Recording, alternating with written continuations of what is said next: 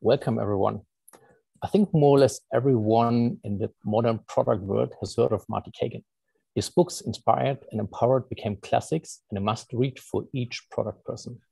So when I reached out to Marty and asked him whether he would be open to speak at the Project A Knowledge Conference, to be honest, I didn't really expect that he would take the time and say yes, but he did, which made me very excited.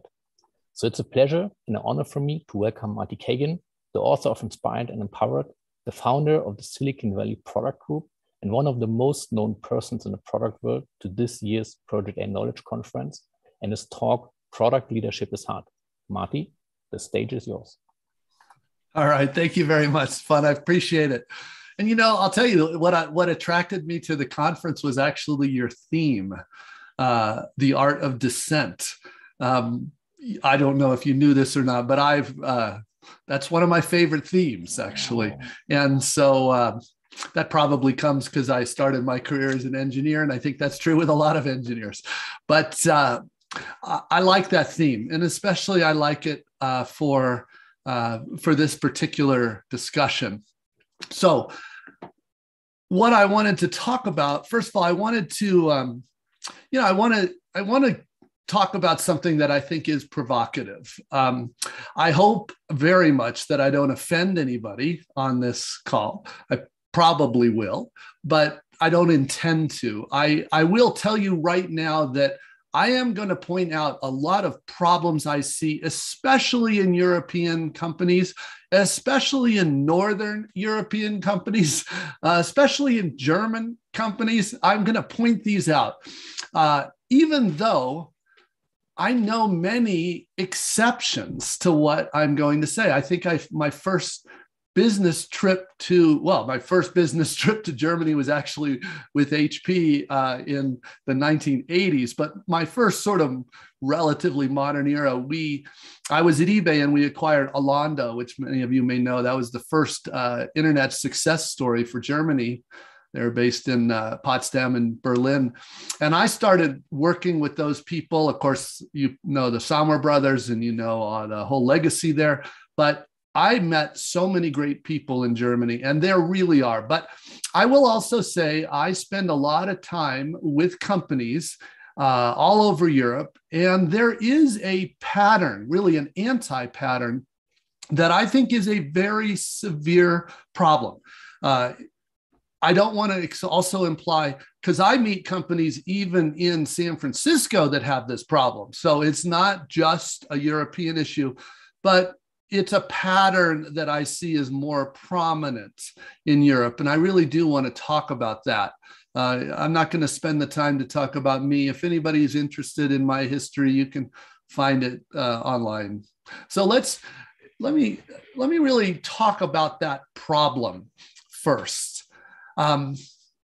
Jeff Bezos, who I'm sure most of you know, founder and up until just very recently, the CEO of Amazon, he likes to call this problem day two. Day one is the mindset of a great product company. Day two is when a company starts to decline. And he talks a lot about what is it that so happens to make a good company start to become a bad company. And one of the biggest things is that process becomes the thing. And this is probably the single thing I battle when I try to help companies in Northern Europe, especially, to become great, or sometimes just to stay great. They struggle with this. Process is much too big. It becomes much too prominent. I love his quote here: good process serves you so you can serve customers. But if you're not careful, the process can become the thing. You stop looking at results, outcomes, and you just make sure you're doing the process right. Now, I want to make sure I'm very, specific here. So, for example, if your company has product owners as a job, which I bet most of yours do, that's a huge problem. I mean, that is a very big problem. Product owner is a process role. It is not the job. In fact, one of the biggest manifestations of these problematic behaviors is a bunch of unqualified product people. They've only been trained as a product owner, and even worse, they haven't been trained by a product person. They've been trained by a process person, some agile coach that thinks they're doing something useful. They're not. They're dramatically hurting these companies by teaching these people how to be a product owner, and they are completely missing the point. In fact, product owner is the personification of this problem that Bezos is talking about. But it's worse than that. It's not just product owners. The processes that so many especially larger companies are using. In fact, if your company is using SAFe, Scaled Agile Framework, I don't even know why you'd be on this call. It's the opposite of what good companies do. I cannot point to a single good product company in the world that does it. And there might be some, I've just never met them. And I know a lot of the product companies. And furthermore, any good company that moved to a process like that, your best people would leave. Your best engineers would leave. Your best product and best design people would leave. So what's going on is process is taking over those companies. And that is exactly what Bezos meant by day 2. So I want to try to shine a light on that problem today. And what I'd like to do, the most common objection I get when I point that out to leaders at tech-powered companies in Europe is they say, well, we're not a little startup. When we were a startup, we didn't do anything like this, but now we're big and we don't know how to scale Agile. You hear that all the time. We don't know how to scale Agile. And they think, because they fall into that process trap, that one of the processes like less, like SAFe, is there to scale Agile. And of course, and I point out to them, then why do you think none of the largest tech-powered companies are actually using that? That is not what it's about. And that's all about formalized process. In fact, SAFe is just waterfall with a bunch of Agile marketing around it. Anybody, if you look at it even for 5 minutes, you'll realize it's nothing to do with Agile. So, and Agile is more of a mindset. It's not, the process is not the point of Agile. So what I wanted to do was talk about how good product companies scale product, how good ones do it. And I'm talking about Amazon, Google, Netflix, Stripe, Apple, Shopify. Good companies scale Agile. And so it's, as you'll see, it's not about process. For none of them, they know better. It's not about process. What it's really about is people. And so we're going to talk about the techniques that they use. Now, I want to be honest, it's not easy. Those companies have achieved what they did. It's not easy. That's part of the problem is if it was, that's people are attracted to some easy formula. Like you just follow our process recipe, 1, 2, 3, you'll be able to have this, you'll be able to scale Agile. It's not how it works. It's honestly not how it works in any good company. It's really about people doing hard work. And that's what I want to talk about. Okay, so the foundation of a good product company is empowered product teams, real product teams. Product teams where products come from product teams. They don't come from engineers. They don't come just from designers, just from product managers. They come from teams. Now, those product teams, also known as squads, for those of you that like Spotify. Spotify is actually worth talking about. Of course, they're not German, they're Swedish, but Spotify's process for scaling Agile is not bad. It is way better than what those other processes are. It's not great. It's not what I recommend, and it's not really even what they use so much anymore, but it's not bad. It's a little bit of process, but not much. The core of the reason Spotify is so good is because they have very good engineers and they let those engineers do real work, which is in stark contrast to those other processes we're talking about. So they have real squads and real product teams. What we mean by that is that these teams exist to serve your customers in ways that meet the needs of the business. Now, that might sound obvious to you, but that is the opposite of how it's set up in processes like SAFe and how a lot of teams use Agile. So this is important to understand. Those are what we call feature teams or delivery teams. In that model, the engineers are just given a roadmap and they're told, code this. And that's what it's about. But in a real empowered product team, the teams are given customer or business problems to solve. Now, that's in contrast to a roadmap of features and projects. And those teams are then empowered. This is what it means to be empowered. They're empowered to discover and deliver a solution to those problems. So instead of being told, oh, you need to add Klarna as a payment method, instead of that, you're told, we need to increase our conversion rate. That's the problem. Is Klarna a good idea? Maybe, probably. But is that the only thing you'll need to do? Probably not, in order to get the results you need. You may need to do some redesign. You may need a different approach. This is why you give teams problems to solve. And one of the benefits of an empowered team is they own it. They take responsibility for solving those problems. You can't ask a feature team to own responsibility for anything if you tell them the solution that you think is going to work and make them use it. So hopefully that's obvious, but this is a fundamental difference between how great product companies work and how the rest work. And it's a little counterintuitive, but you need to realize in strong product organizations, you don't need less leadership, you need better leadership.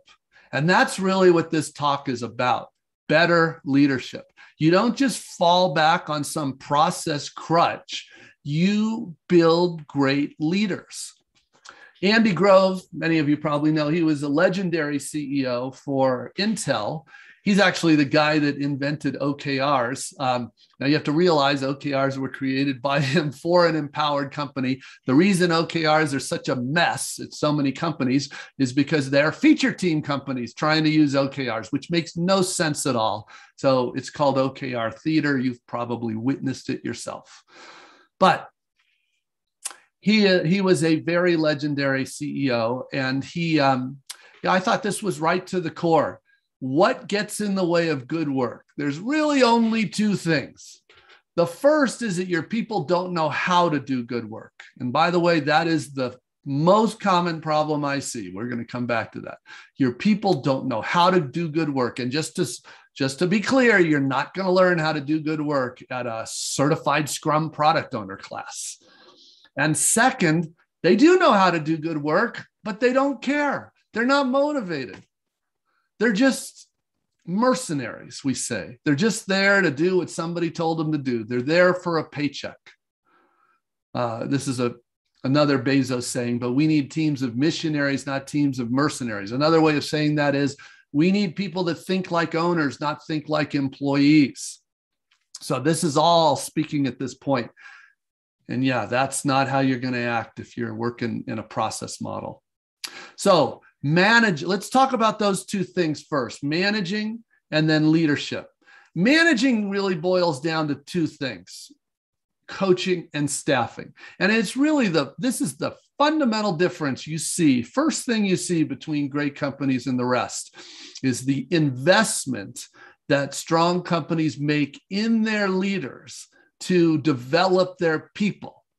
And that's what coaching is. Like Bill Campbell, if you don't know, he was known as the coach of Silicon Valley. He literally coached Bezos, Steve Jobs, and Larry and Sergey at Google for a decade on how to build a great product company. And I love this point. Coaching is not a specialty. You cannot be a good manager without being a good coach.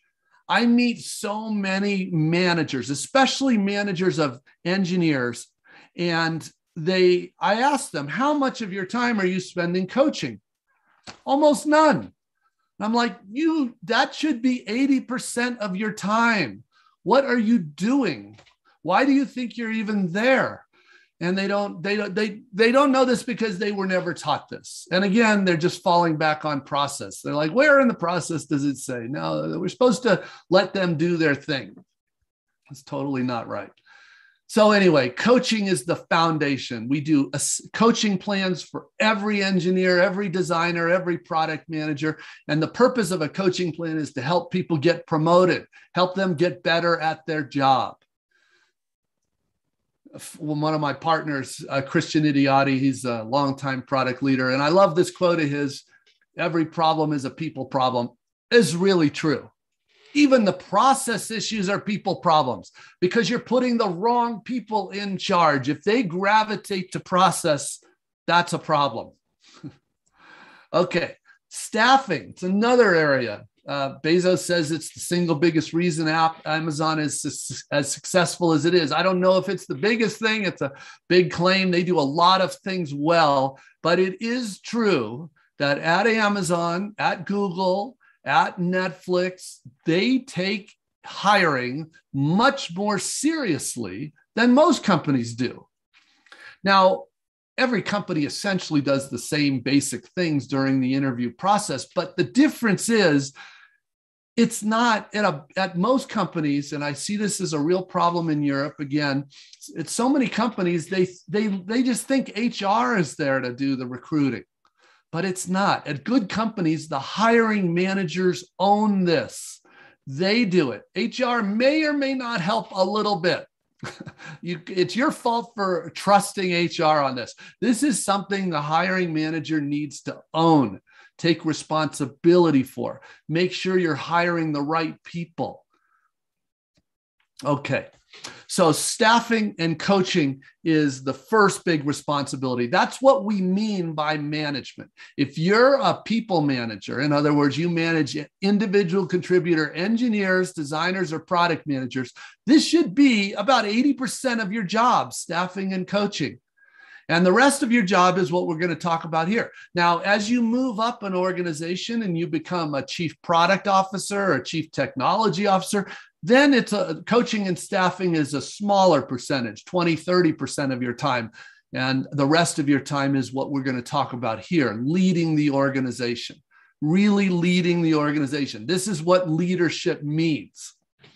For those that don't know Leslie, she was one of the early executives at Netflix and is still on their board. And today, this is a mantra at Netflix. And by the way, Netflix is one of the best product organizations in the world, in my opinion, what they've done. And anyway, they're an extreme version of really everything we're talking about. But their mantra is you lead with context, not control. The point there is you lead with strategic context, not with command and control. You don't lead by giving people a bunch of roadmaps of features to build. You lead by giving them the problem to solve. There was a great quote. Bill Campbell, who I mentioned, I could talk for an hour just about him. I did dedicate the new book Empowered to him because I realized how many of the leadership lessons came from him. But he was CEO for several years of a famous company in California called Intuit. They do tax software, personal finance software. And anyway, they had hired a few product managers from a bank, which is always risky. Generally, it's hard to find good people at banks. So sorry about that for any Deutsche Bankers or anything. But it's hard to find good product people. And anyway, he comes into a meeting and he sits down and there's this new product manager standing in front of the product team telling the engineers the features he needs them to build. And he had written them down in a PRD and he's spelling it out in the features. And Bill says, "What is going on?" He said, he looked at the product manager and said, "If I ever find you or any other product manager telling the engineers what features you want them to build, I'm going to throw you out of the company." You don't do that. You don't provide the features to the engineers. You provide them the context. You explain to them the customer situation. You explain to them their pain. You explain to them your problems. their problems, those customers' problems. You explain to them the constraints of the company, and they will figure out a much better solution to this problem than you ever will. He told that right there in the meeting. And it quickly became legendary because he understood. There's another great quote, and it's not an accident. Like I said, Campbell already quotes Steve Jobs, but Steve Jobs used to say, we don't hire all these smart people to tell them what to do. We hire all these smart people so they can show us what's possible. So I want to try to get this message across. This is so important, how good products come. And yes, so we lead with context, not control. This is what we mean by strategic context: the business mission, the business objectives, the product vision, the product principles, the team topology. That's how we structure the product teams. And most importantly, the product strategy. Now, that might sound logical.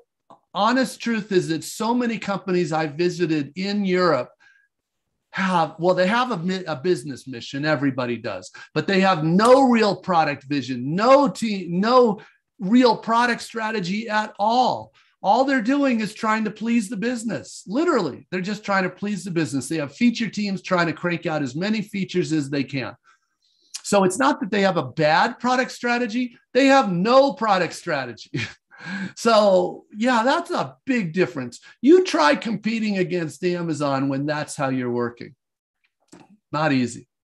And the idea is the product strategy generates these objectives, the problems to solve for the teams, and then teams do discovery and delivery. Discovery is figuring out a good solution to that problem, and delivery is building and deploying that solution.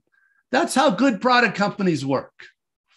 Now, the product vision is really what inspires the organization. Just to point out, because there's a lot of confusion about product vision, especially in Europe. Product vision, it's because you have all these process people trying to teach product teams how to do product. It just makes no sense. And one of the common mistakes is they try to tell every product manager they're responsible for product vision, which is complete nonsense. If you thought about it for 5 minutes, if you've got 25 product teams, do you really want 25 product visions? Do you really want 25 product strategies? This totally misses the point.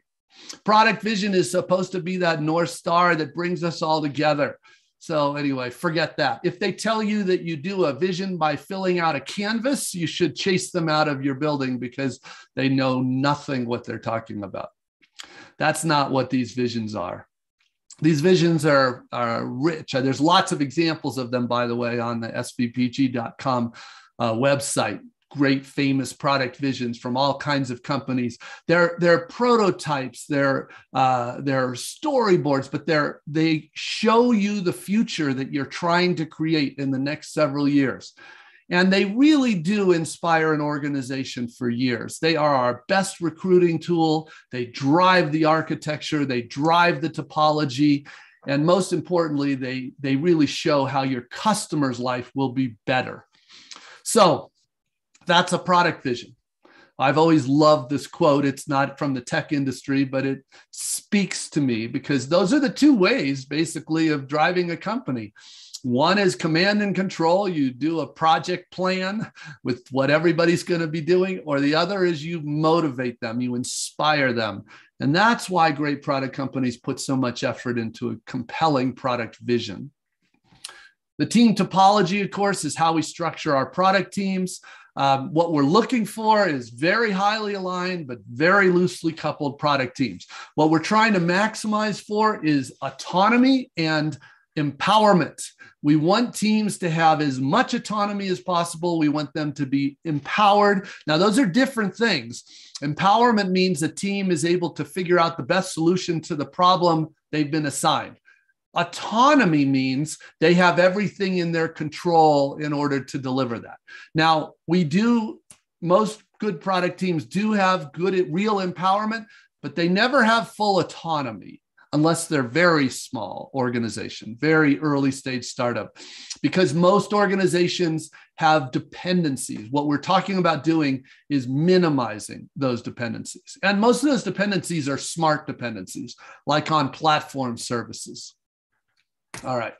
Yeah, there's no single perfect right team topology, but lots of bad topologies out there. You can tell when a topology is bad. If your people on your teams are complaining that they have to work with every other team just to get even small things done, if they complain that things that took only a few days in their previous company take weeks in your company, these are likely topology issues, and obviously very likely technical debt issues too. Okay, product strategy, one of my favorite topics. This is sort of where you, if you're a product leader, this is kind of where you earn your salary. And you need to know, same thing, good product strategy does not pop out of some management tool. If you think there's some MBA for, fill in the blank thing, you're wrong. That's not where it comes from.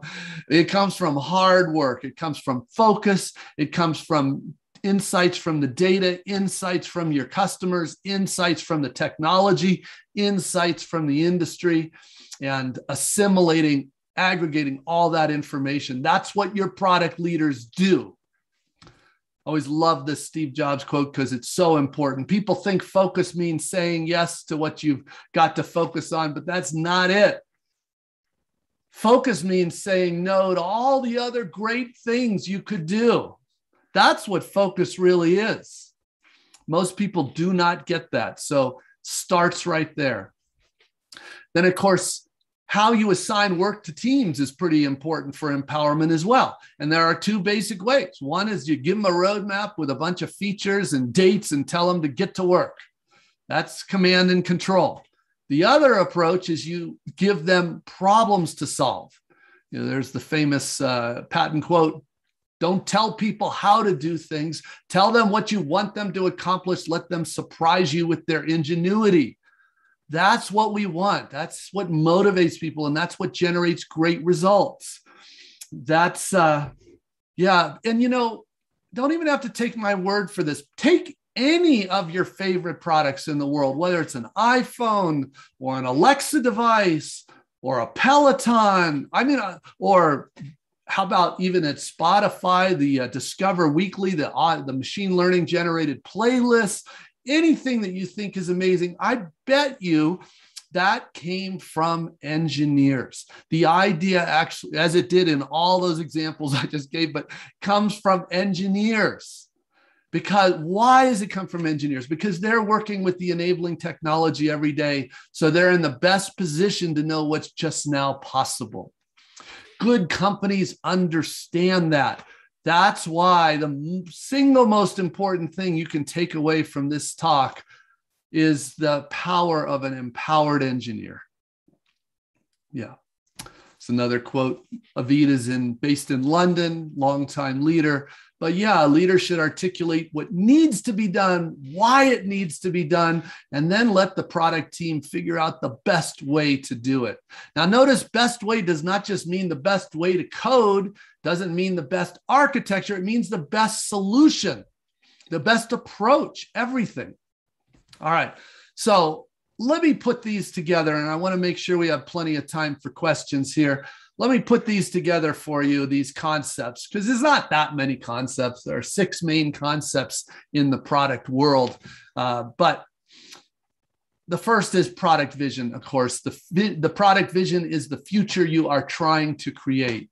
The team topology is how you structure your product teams in order to deliver on that vision.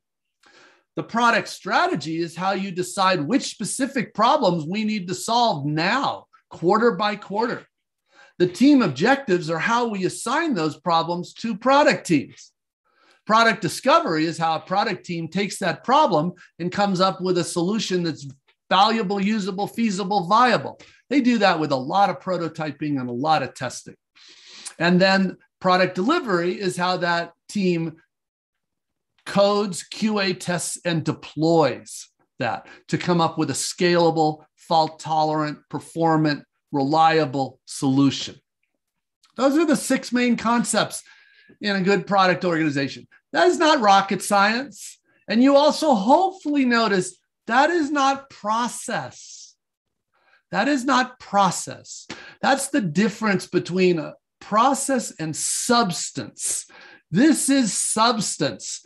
This is what product people do. When I say product people, I should have said this right at the beginning. I mean leaders of product design and engineering. This is what good product people do. They live these things. Process is easy. Process is okay. What's our favorite rituals for doing product delivery? Most processes are actually delivery processes. So for example, Scrum is a time box delivery process and Kanban is a continuous delivery process. Okay, either one's fine. It's not a problem. I know great organizations with either. It's true. Most companies kind of start with Scrum and then quickly move beyond that because they get better, but who cares? I know companies that don't do any of that. As long as they release frequently, as long as they understand the value of moving fast, looking at the data, making corrections, that's what matters. So yeah, there are techniques for discovery, techniques for good strategy, techniques for vision, but those are just techniques. It's not about process. All right. And the last point I just like to make is that, product leadership is not about making everybody happy. And that is a problem because in so many companies I meet, the product leaders are literally told your job is to please as many of the stakeholders as possible. And like Steve Jobs said, if that's what you want to do, you'll be better off selling ice cream. You have a lot happier people. This is not about making people happy. This is about helping people have their job next year and grow the company and take care of customers. And that's a harder job. All right. Let me just finish by saying, and we'll turn this over to questions here, but let me just finish by saying, if we don't get a chance to answer your question, you can see my email right there. If you're interested in any of these topics, the two books, Empowered is talking about the leadership responsibilities, the best practices from great leaders. It goes into depth on everything I just sort of very quickly highlighted. Inspired is how product teams work. Product managers, designers, and engineers work to solve these hard problems. It's how they do discovery. And so depending on your interest, that's where I'd encourage you to look. Okay, Stefan, do we have time for some questions then? Yes, sure. By the way, thanks a lot for the talk. I found it very inspiring, to be honest. And I saw in the chat that many people felt exactly the same way. Yes, we have a bunch of questions, and I will just start with the highest rated one. And that question is, what advice would you give to help previously hands-on executives step back from defining solutions and empowering the product team in a process? So how would one start that? How do you move? Is that what you're asking? How do you move from the old model to the new model? Exactly. When I say new model, what I just described is actually the model that these good companies have been using for decades. So the techniques have refined, but it's really not new. It's just that a lot of Europe is focused on a very old model. So how do you do that? Well, first of all, it's hard because you have to realize you're changing culture. This is really culture. When a company is addicted to process, like product owners and rituals, that's a cultural problem. That's a culture that values process more than outcomes. That's a culture that values process more than people. And so that's a hard change. Now, if you're interested, I published a specific article on this with one of my partners based in London, John Moore, called The Keys to Successful Transformation. But there are several things that are really important to do if you want to make this change. The most important one actually is your CEO, the leader of the company. If the leader of the company is not willing to take personal responsibility to drive this change, all I can tell you is you'll spend millions of euros and not get anything out of it. This is why so many companies think transformation means moving to Agile, which of course is ridiculous. Moving to Agile, should you do it? Yeah, but is that going to transform these things? Not even close. Or some companies think moving to OKRs, ridiculous. These don't. It is much harder. It's also true if your CEO just says, oh, well, we have a chief digital officer responsible for all this. That's a sign it's not going to happen. Companies are spending, I mean, literally billions in total of euros on transformations that have gone nowhere. And it's really important to understand why. In fact, so many companies end up hiring these consultancies, and those consultancies, what do you think they do? They introduce you to a bigger process. So it is amazing the damage that's caused. You can't believe how many people. So the first thing you really ought to do if your company decides to get help is make sure you're getting help from somebody that has a clue. So don't go to those management consultancies that are just going to introduce a bureaucracy. That is not what you need. Go to somebody that's been there, done that at a good company. So it's got to be driven by the leader, number one. Number two, you need to make sure you have head of product and head of technology that know what they're doing, because those are the people that will either make it happen or not. And the first thing they need to do is teach their managers how to be real managers. Now, you can get help. There are coaches, but still, it is this is important. And then there are many things. I'm just highlighting three of them. The third thing I'd highlight is most companies, I'm generalizing very much here, but most companies, the engineers are not the problem. The engineers are good and they want to do good work. They studied computer science to learn how to solve great problems. They want to do this. The designers want to do good work. The problem is most often with your people called product owners. Those people are the difference between a product owner and a product manager is night and day. And I would say that there are some people that can go from product owner to a real product manager, but not many. And it is such a different and harder job. And more to the point, the people that usually take a job as a product owner are not the ones you want for a product manager. Because a product owner is a process job. It is literally a backlog administrator. That is a bureaucratic job. A product manager is like a startup CEO. It is a very hard job. To make that very specific for you, I tell CEOs that, because they often struggle with this, they say those product owners, they're useless to me. And they're right, they're useless. I tell them the only people that they should have as product managers are people that they believe are future potential leaders of their company. That is a very high bar, right? And most of them say, well, these product owners, not even close. So this is very important. And by the way, if you think, okay, that's fine, we'll have product owners and product managers. No. The product manager needs to cover the product owner responsibilities. It's not hard, but that is not two jobs. Thanks a lot. That was a very insightful answer, and you saw me smiling quite a couple of times as I exactly feel what you're saying. One more question from the audience that is related a bit to that is, how would you actually remove the manage from a product manager? And does it really make sense as an addition to what you just said before?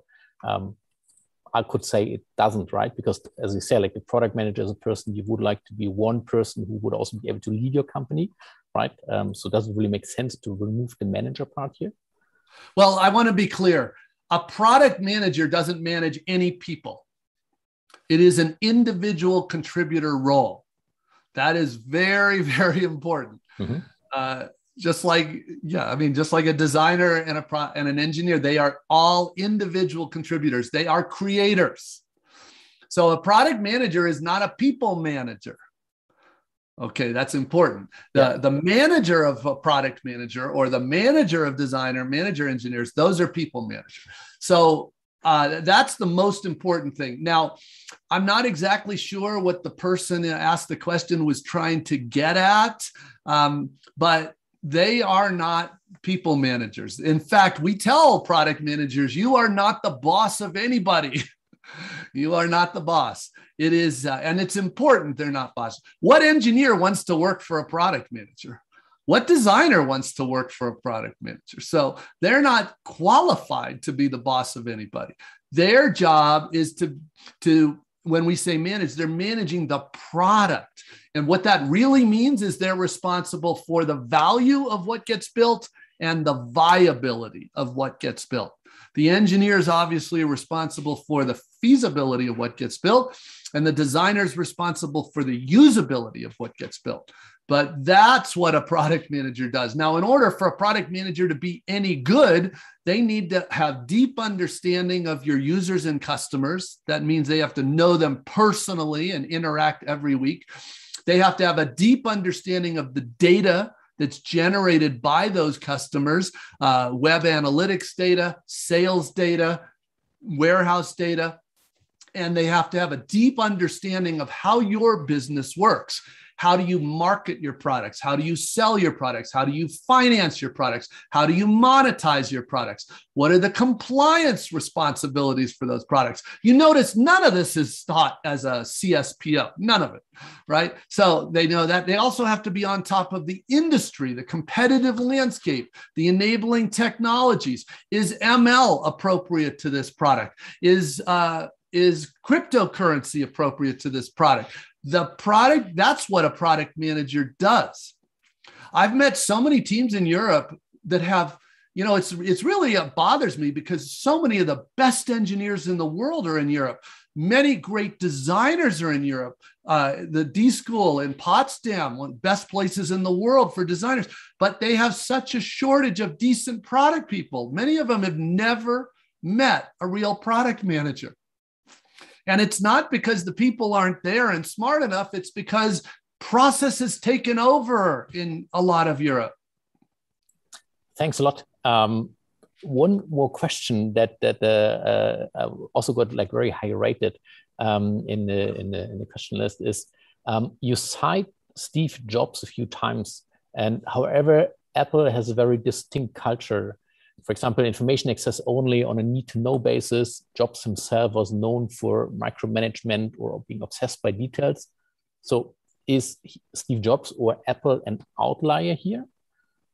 So there's so many misunderstandings about Steve Jobs, actually. And he was not a micromanager, actually. What he was amazing at, he was probably the great, well, Elon Musk is challenging this now, but he was really a great natural product manager. And at Apple's model, the leaders, the leaders of their areas are really the key product managers for those areas.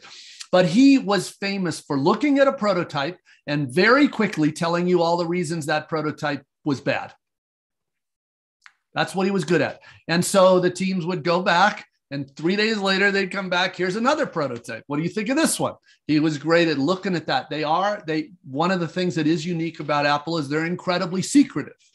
And they don't like to take their prototypes out to external people. They don't need to either. They've got plenty of internal techniques for this. But that's what he did so well. And the other thing he did so well is vision. Vision.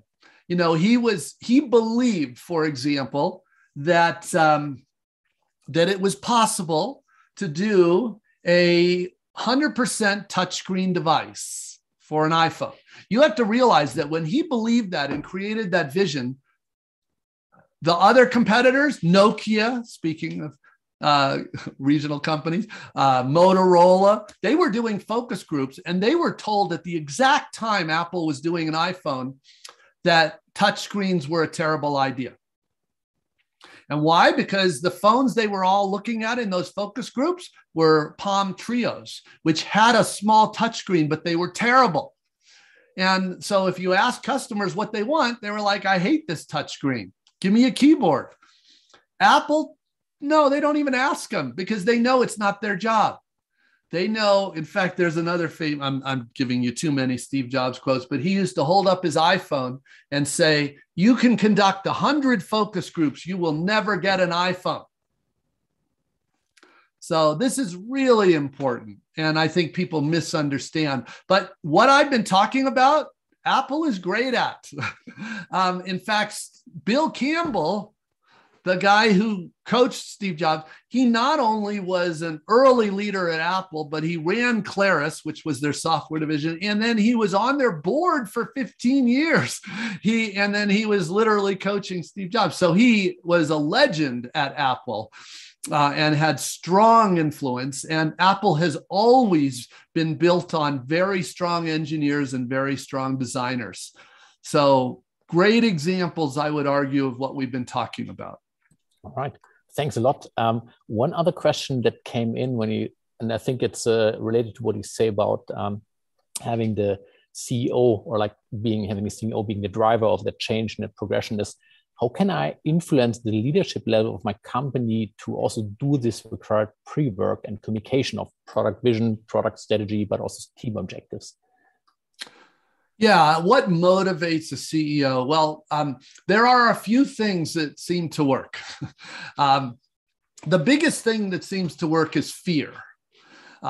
If they believe that a good product company, it could be Amazon, it could be, if they believe that they are now going to be competing with them, that usually motivates them to get very serious. The only problem is if they believe that, it may be too late, because these skills don't take a month to convert a company. It normally takes 1 to 3 years to transform a company.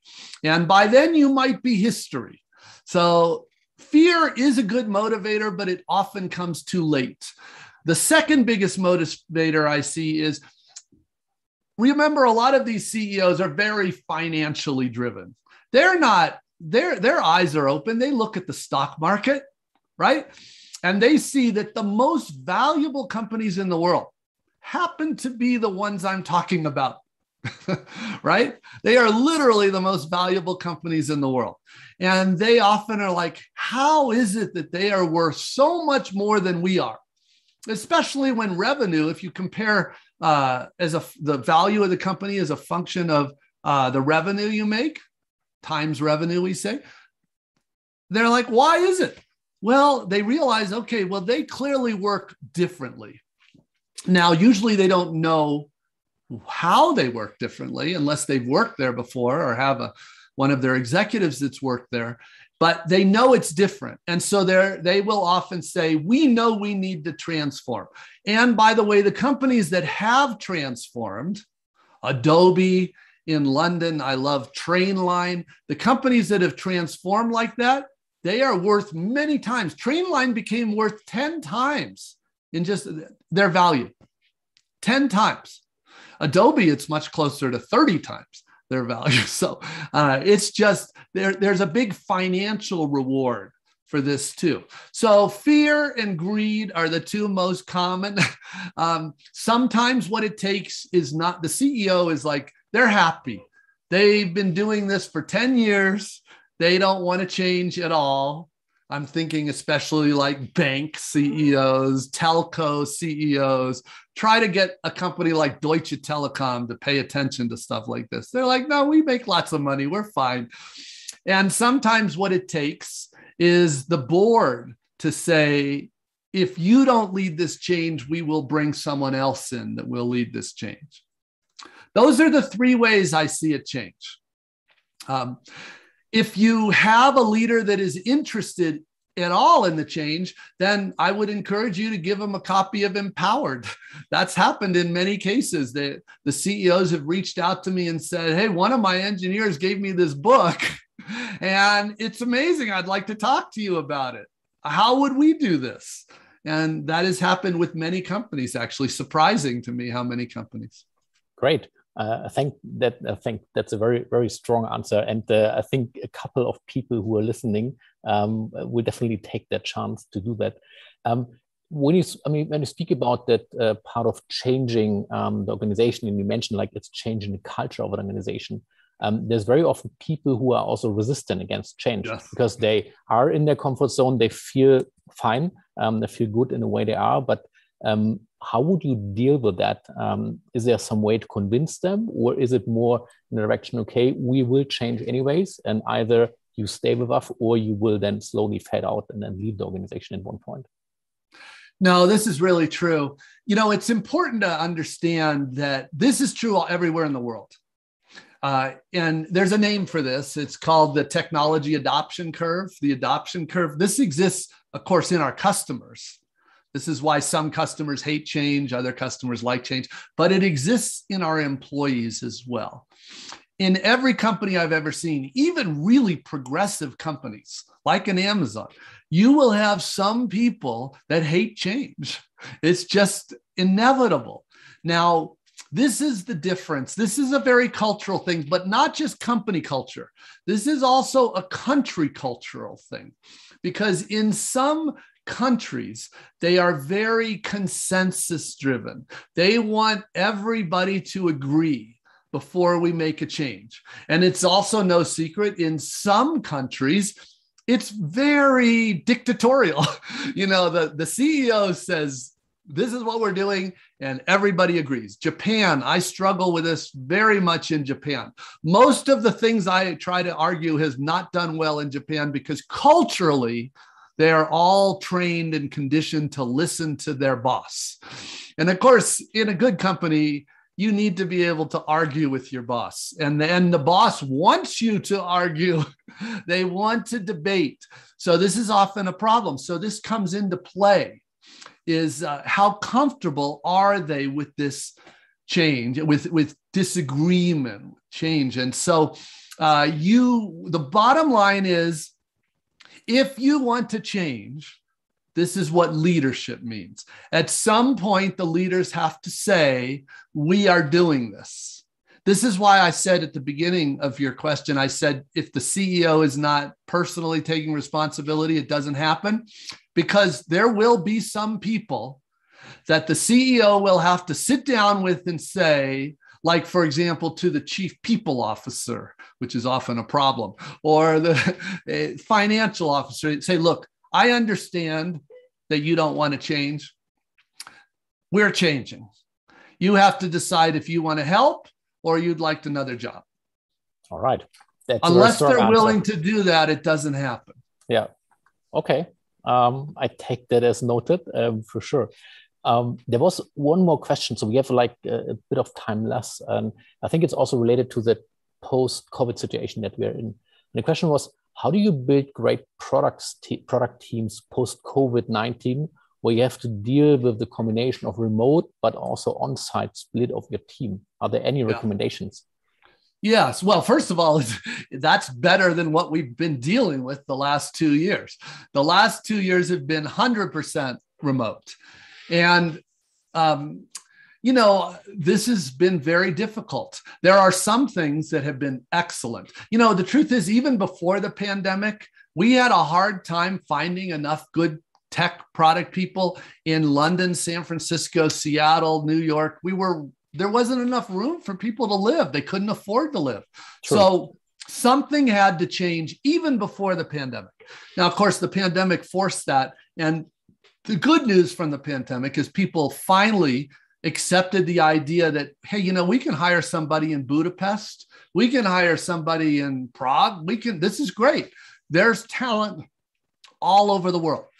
However, we also learned just how amazing and important it is for collaboration when people do get together, because a lot of great companies saw innovation drop because they were losing that dynamic. We could talk about the reasons, but that's a big talk. But anyway, they were seeing that. The going forward after the pandemic, I feel much better about, because my hope, and I'm already seeing this with some companies, that we'll have the best of both. In other words, we'll get the talent available around the world, but there'll be local offices all around the world where people can a couple days a week get together around a whiteboard, around a prototype, and debate it. And then they'll go back home and work remotely if they want to. And a lot of people will want to, and as a lot of people will want to work in an office. That's a personal choice. And to me, in the ideal world, everybody gets to make that personal choice, whatever they prefer. A lot of people tell me if they have kids, they want to come to the office but they say if they don't, they want to work from home. That's all like Okay, everybody's different. But it is true that there is a magic that happens when we get together, even if it's for just a day or two. Yeah, I think this is exactly important. It's a bit what I see at that conference as well, right? So I've been at the on-site location earlier that day, and it's like really, really great to see people and talk to people, and you see that magic that's happening, because it's not just like a video communication or video call, but it's something different that's highly appreciated by everyone that we see. So we have time for one more question, and that is a question that came up when you talked about this difference in Europe compared to the US, or that Europe has a lack of strong product leads and product managers. And the question is, do you think is it more like a fundamental problem of Europe overall? Are we having a too rational mindset? Maybe are we or did we fall too much in love with processes overall, because that's just our culture and our approach? Do you have any opinion on that, or any thoughts? Well, I do, and it's obviously I'm an American, so I bring all the biases, on that. But I have worked with a lot of teams in Europe, and I love them, especially German teams. I mean, I got to work with early Immo Scout. You may know that was the first local, great organization, great leaders. But for example, one of their key founders came from Apple. Mm-hmm. At Immo Scout. You know Immo Scout, I'm sure, but yeah, sure. For those that aren't German, but came from Apple. He understood this stuff already. So not all what I'm saying doesn't apply to all, but it is true. And I think what is going on is this comfort with process. Comfort with process. Now, interestingly, I've had this discussion over beers in Berlin many times. Because it's been an ongoing debate. Absolutely. If you look at a lot of companies, like the best cars in the world historically have been made in Germany. Sure. And why is that? Well, the manufacturing is so much better but if you look at the difference between manufacturing and discovery, why is it that Tesla was not a German company? That's crazy.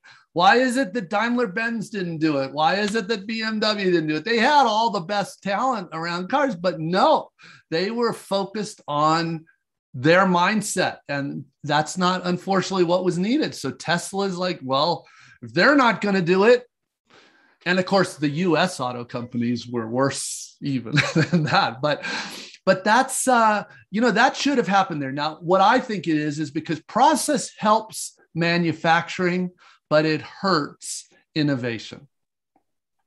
If you obsess over process. When you obsess over process in manufacturing, you get amazing quality.